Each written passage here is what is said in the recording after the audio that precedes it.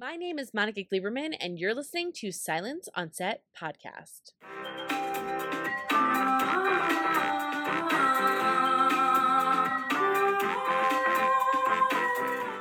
On today's podcast, we have Katherine McNamara, who plays Abby Walker in the Walker prequel called Walker Independence, airing on the CW. It follows Abby Walker, who is an affluent and tough-minded Bostonian whose husband is murdered before her eyes while on their journey out west. So to talk about what fans can expect this upcoming season, what it's like filming in a time period, and yes, to answer that question about that tartan that is shown in the promo photo, here is Katherine McNamara. I want to ask you kind of initially, what drew you into playing Abby? And are you impressed that for the time period that she's such a strong woman? Because we normally don't really get to see that in a period piece. Yeah, and that's initially what drew me to Abby is when I first read the pilot, it struck me how, she's a woman sort of out of time.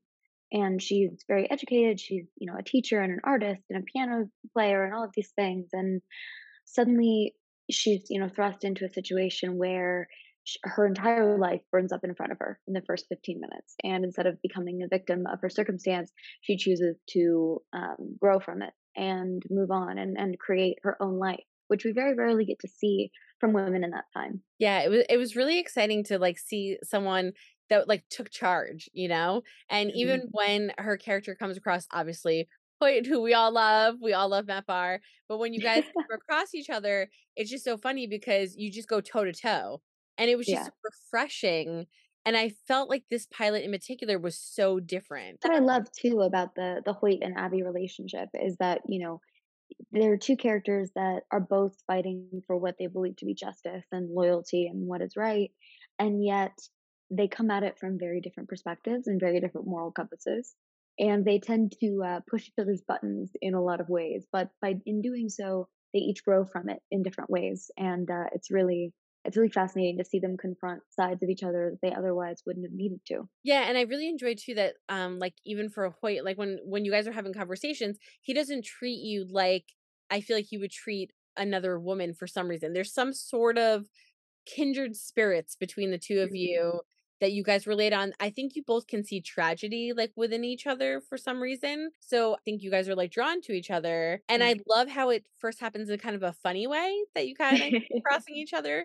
But then ultimately, you're going to move forward on a trek together for justice. Absolutely. So your character says something that I thought was very interesting. And you're not doing it for revenge, you're doing it for justice. And it's one of the last sentences that kind of like airs in the episode.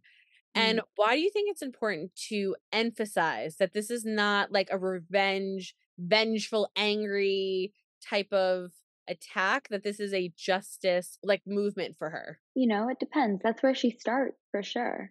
But as we move forward in the story, as we all know about, well, then one of the things we all love most about Westerns is that justice is sort of undefined and it's never clean cut. It's always a bit messy in the West. And it'll be interesting to see a woman who has such a strong moral compass have to make choices and have to make sacrifices and really decide how far she will go in order to get this justice. And when you read the script, how do you prepare as an actress when you find out that you're playing a character where your husband gets murdered, and then now you're in a town that you're going to be seeing the murderer? And obviously, Yeah. we see her make kind of crazy decisions at the beginning, but the fact that you have to rationalize in your brain, like, how would I deal with this? How would Yeah. I react seeing this? What is the long game? How do I play this out? So, how do you prep for that when you read kind of where you're going? I mean, first of all, I don't know much about where I'm going. That's kind of the interesting thing about working on a television series like this, especially one that's not based on comics or books or anything like that. You really don't know what they're going to do, and the writers are, of course, very tight-lipped and don't share too much as I ask and as much as I beg. So a lot of it's as I get each episode, I learn as well. But what's interesting is that grief is grief, and it's such a human process that I think all of us can relate to on a certain level, and it is something that is utterly universal. And in no matter to what extent, everyone has felt that, everyone has been through that, everyone has lost someone or something in their life.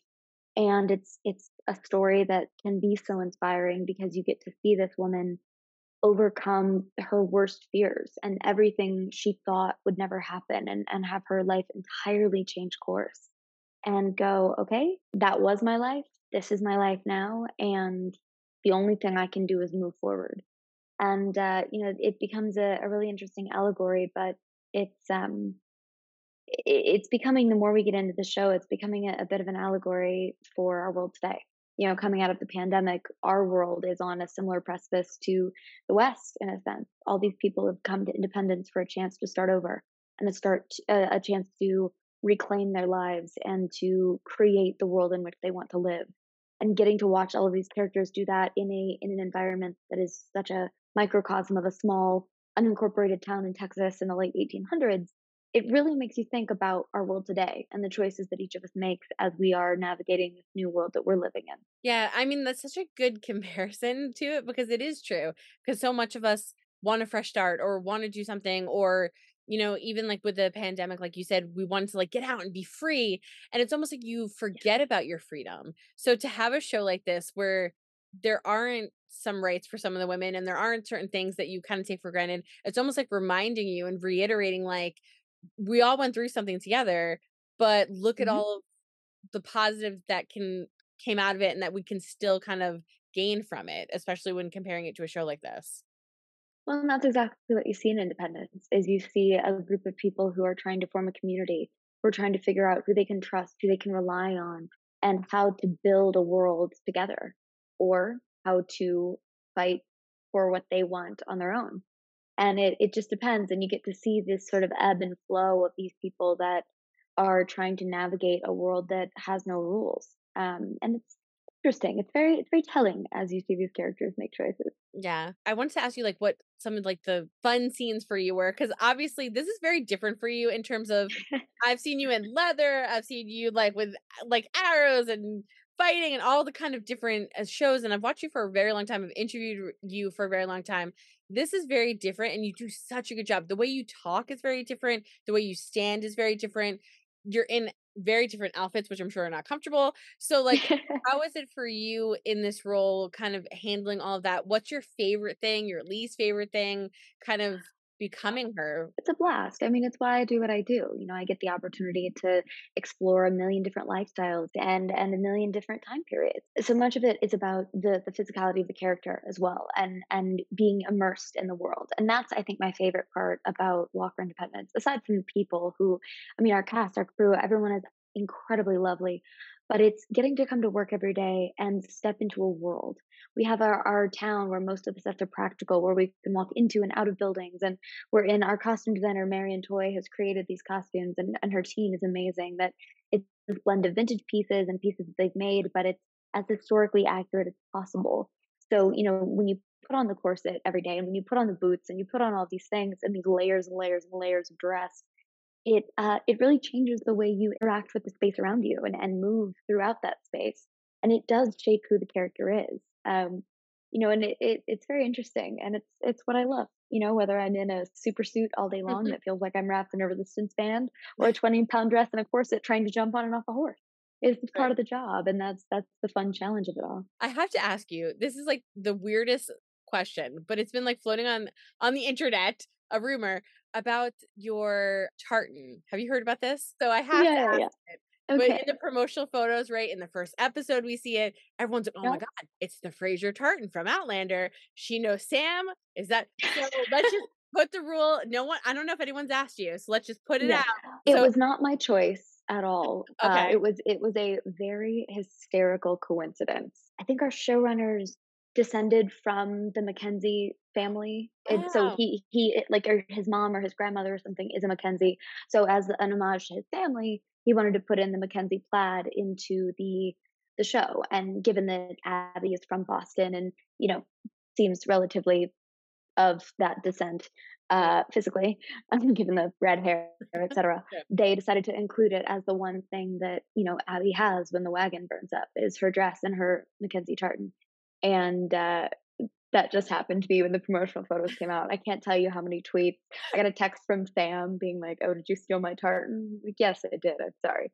Maybe now that the Frasers are in America, we can somehow meet somewhere in the middle I and know you do a guys should do like a crossover. I really don't cool know. crossover. That would be amazing. With just Sam on, and all of a sudden you're like, "What are you doing here?" Exactly, It was exactly. so funny because, like, it literally everybody was talking about it, and I was going, "I didn't even know Yeah, that," like, I'm, like, paying attention, I'm watching it differently because I'm, like, critiquing right, and watching everything, but it was just right. so funny, and it was asked so many times, and I'm going, "I don't know if she got asked it, so I guess you got asked it a million times."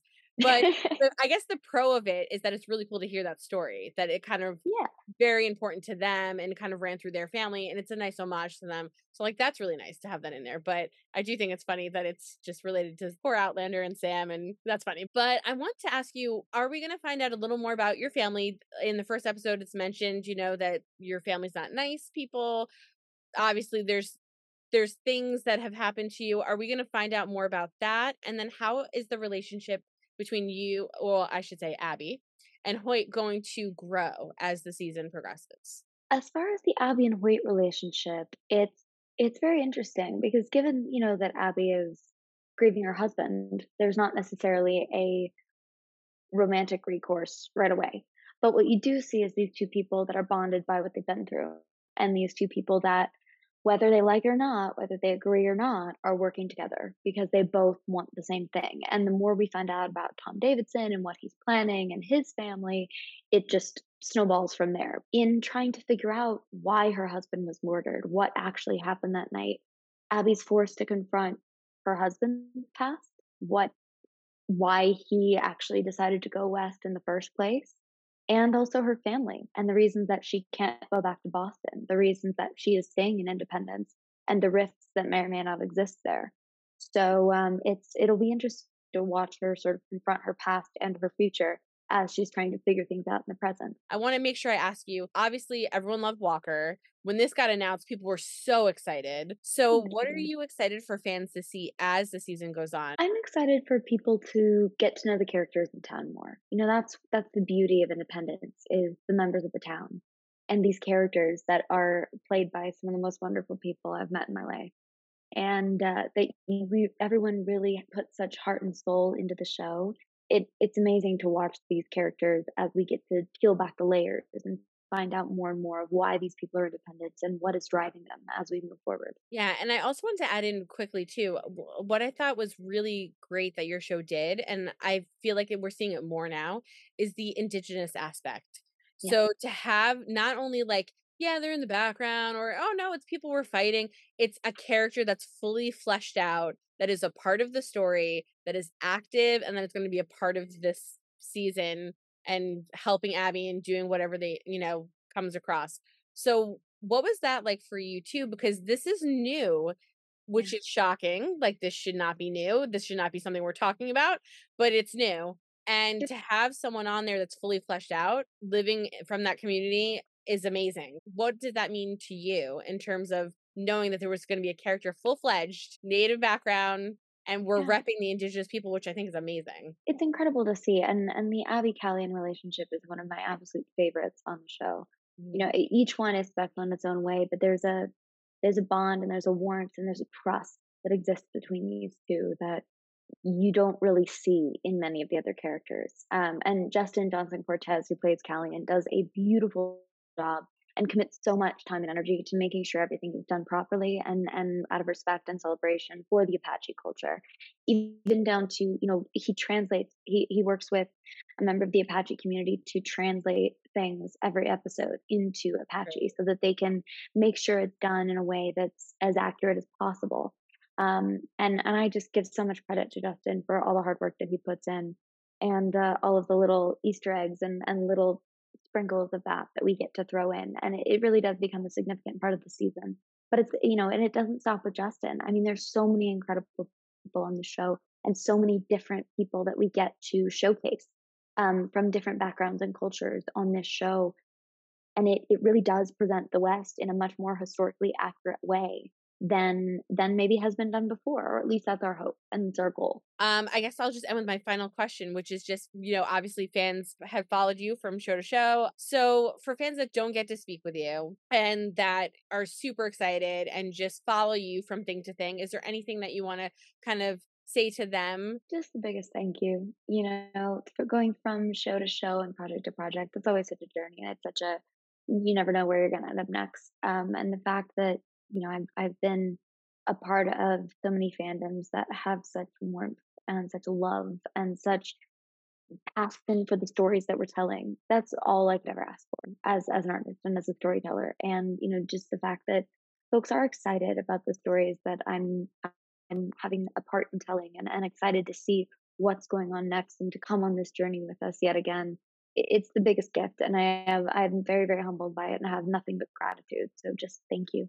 Hope you guys enjoyed listening to Catherine McNamara talk about her character and what fans can expect on this prequel, Walker Independence. It airs Thursdays on the CW, so make sure you check it out. Don't forget to hit the subscribe button so you're updated on all of our latest podcasts, and head over to our YouTube channel, hit subscribe so you're updated on all of our video content.